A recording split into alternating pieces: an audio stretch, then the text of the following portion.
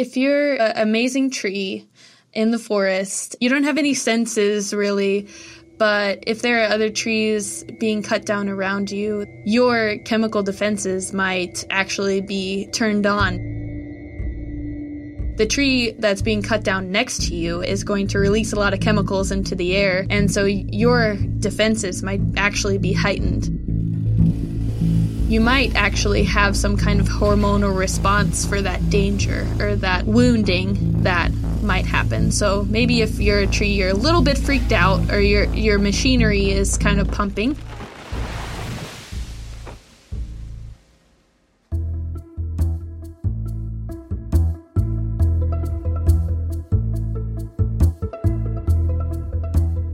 Welcome to From the Field, a podcast logging real-life scientists and their efforts to improve the world one study at a time. I'm Priya Shelley.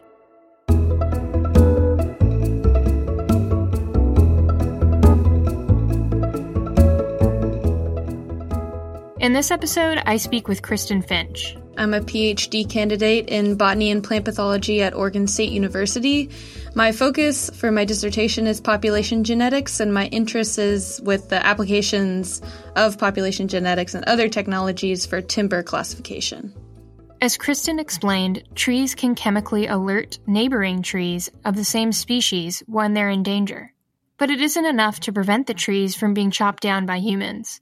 And that's where Kristen comes in. Kristen and her team have developed a way to use the chemical fingerprint of wood samples to identify what forest the wood came from. This could combat illegal logging and timber theft, an ongoing epidemic that's been depleting the number of trees and forests around the world at an alarming rate. Timber theft is very lucrative. They have estimated between $30 and $100 billion annually are lost because of illegally harvested and traded timber. 15 to 30% of the wood is traded illegally in the world, and some recent estimates say that that is actually more than the amount lost from other wildlife crimes, such as ivory trade. Aware of the devastating impacts of illegal logging, Kristen geared her career path towards timber forensics as a way to contribute to conservation. After college, I got an internship at Fairchild Tropical Botanic Garden. This was the year before I started graduate school. And while I was working at Fairchild, I was visiting graduate schools and trying to decide where I was going to go, and I had visited Oregon State University. And after talking to the professor that I wanted to work with, they actually offered me a role in this project to develop genetic screening tools for wood from a mahogany wood relative called Spanish cedar. And so while I was at my internship at Fairchild, I got to do my own project, and I started developing a protocol for extracting DNA from mahogany woods. But I was initially attracted to this type of project with timber forensics because I saw a direct application for the conservation of tree species.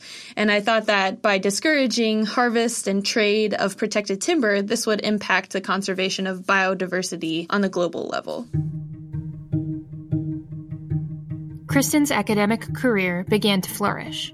She found herself actively involved with the U.S. Fish and Wildlife Service Forensics Lab in Oregon, the only lab in the world that is dedicated to solving crimes against wildlife and timber. Sounds pretty cool. I am a student worker or volunteer at the United States Fish and Wildlife Service Forensics Lab, and I work there sometimes during the summers. My first summer working there was in 2015, and I collected wood samples from different places around Oregon. I brought them into this forensics lab, which does handle case evidence, and I got to do a chemical analysis project there. And so this lab, the cool thing about it is they're the lab in the United States that really handles wildlife crime. So they process all the evidence, timber cases, as well as wildlife, elephants, mammals, other mammals. Kristen tells us that when the forensic scientists collect samples for wildlife crimes, it's pretty serious. Well, I'm actually not a forensic scientist by training. I've never been to a crime scene, but I did go to a forensic science meeting for the Society of Wildlife Forensic Science, and I was at a workshop and they described what it's like to be at a wildlife crime scene. And so it is really a lot like a crime scene that you would see on TV. You have to be very careful and document everything that you see, takes a lot of notes and pictures. You have to make sure that people that are coming into the crime scene have all been documented and that they are not trying to hide any evidence. So the handling of evidence is very important for these types of cases because that is all that the judge and the jury, in some cases, have to go on to be able to find the responsible parties for any wildlife crimes. But timber theft is a little different. It's like committing the perfect crime. In a vast forest, the chances of a person stumbling upon the theft of a tree is small. So once trees are illegally cut down in a forest, all that remains are the stumps. From there, the cut logs are milled and turned into strips of lumber, making it nearly impossible to tell if they were illegally sourced. So monitoring becomes an issue, even with CITES, or the Convention of International Trade of Endangered Species in Wild Fauna and Flora, which requires exporters to be ready to show their permits for their product. But document forgery makes it difficult to monitor the requirement of even that. Right. It would be pretty difficult to patrol. I mean, you're in wilderness areas, you can't even really use a vehicle to patrol our national forests. So I think that it would be very difficult on the national scale to regulate these types of things. But if you did have a piece of evidence, that's another thing. If we finally do have a piece of evidence, we need a way to process it. And then that's where the research and development, the kind of stuff that I'm doing, comes into it.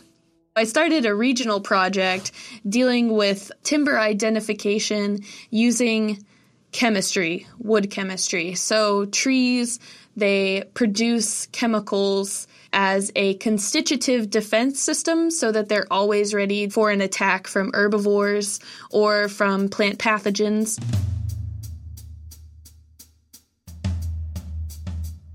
They also have an induced defense system as well, so that when they are wounded or when they are attacked, they can also put out these chemicals. And then some of the chemicals are also for growth or growth hormones. So plants are just full of these chemicals that previous research had shown were useful for identifying trees to the species level. So out of the United States Fish and Wildlife Service Forensics Lab, there had been publications identifying trees to the species level for many protected trees. But the wood chemistry was very, very accurate.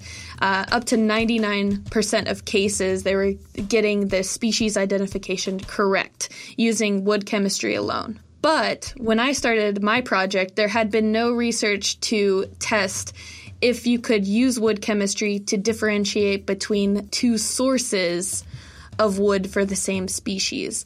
So we were good with species ID, but we didn't have any evidence to say that wood chemistry could be used for source or geographic origin ID. So that was where my project came into play. I think that I'm either the first or one of the first research groups to look at that question, if you can tell geographic source. In order to test her idea, Kristen set out to the Cascade Ranges of Oregon. I was able to use the same techniques with a native tree called Douglas fir and collect wood from these two mountain ranges that have very different climate conditions and see if I could use wood chemistry to differentiate wood that was coming from the Coast Range of Oregon and the Cascades Range of Oregon. The two ranges are very different in size and in climate. So near the Pacific coast is the Pacific Coast Range, and it's characterized by mountains that are a lot lower elevation, and the climate is basically driven by the Pacific Ocean. So it's very misty and kind of rainy and comfortable for plants nearly all the time. It doesn't snow there very much. I think it would be kind of the best place to be a tree. And then the Cascades Range is completely the opposite. It is characterized by magnificent volcanic peaks.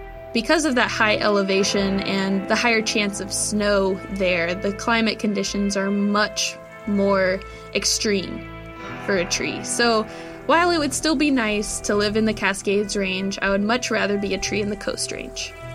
And the evidence for these differences is actually visible at face value. When you look at the annual rings or the growth that a tree makes every year, then you can tell that the growth rate in the Cascades Range is much slower than the growth rate in the Coast Range. And it's probably because they go through a seasonal drought and very harsh conditions during the winter that they just don't have the resources necessary to grow. Their main priority is survival.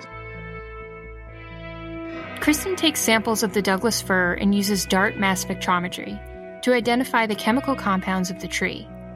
It turns the liquid elements of the tree into a gas, which is then injected into the spectrometer. This is a rather large piece of equipment. It has a helium stream and an intake port. And so the helium is heated to 450 degrees Celsius, so very, very hot. And you put your wood sample into the helium stream and it heats the compounds that are on the surface or within your sample to the point that they volatilize or they are airborne. So they fly off into the receiving end of this mass spectrometer. They go into the machine and then they are measured for their mass. So how much they weigh.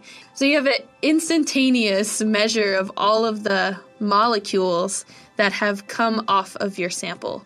So you can find out which growth hormones are in that piece of wood and which chemical defenses are in that piece of wood. So it's really fun to kind of find out what compounds your tree was producing at that time when you took your wood sample. Identifying geographical source from a piece of timber could mean the halt to illegal logging, and a means to an end for timber theft. It could allow conservation efforts to thrive.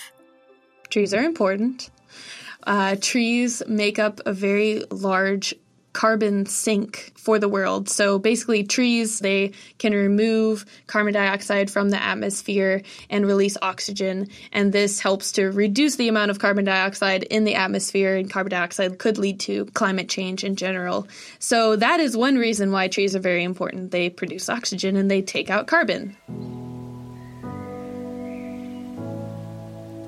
Secondly, forests house biodiversity, basically. They provide shelter for mammals and birds, and then other plants and fungi and microorganisms live in forests as well. They are still valuable in their place in the world, in that they are available for our discovery. They could have any number of connections with other organisms that just keep our forests alive in a way, keep our forests healthy, and an ecosystem with undiscovered ecosystem services that if they are lost, we'll never discover, and that could potentially lead to problems in the future. A healthy forest and ecosystem means that we aren't just planting trees, but preserving those that already exist.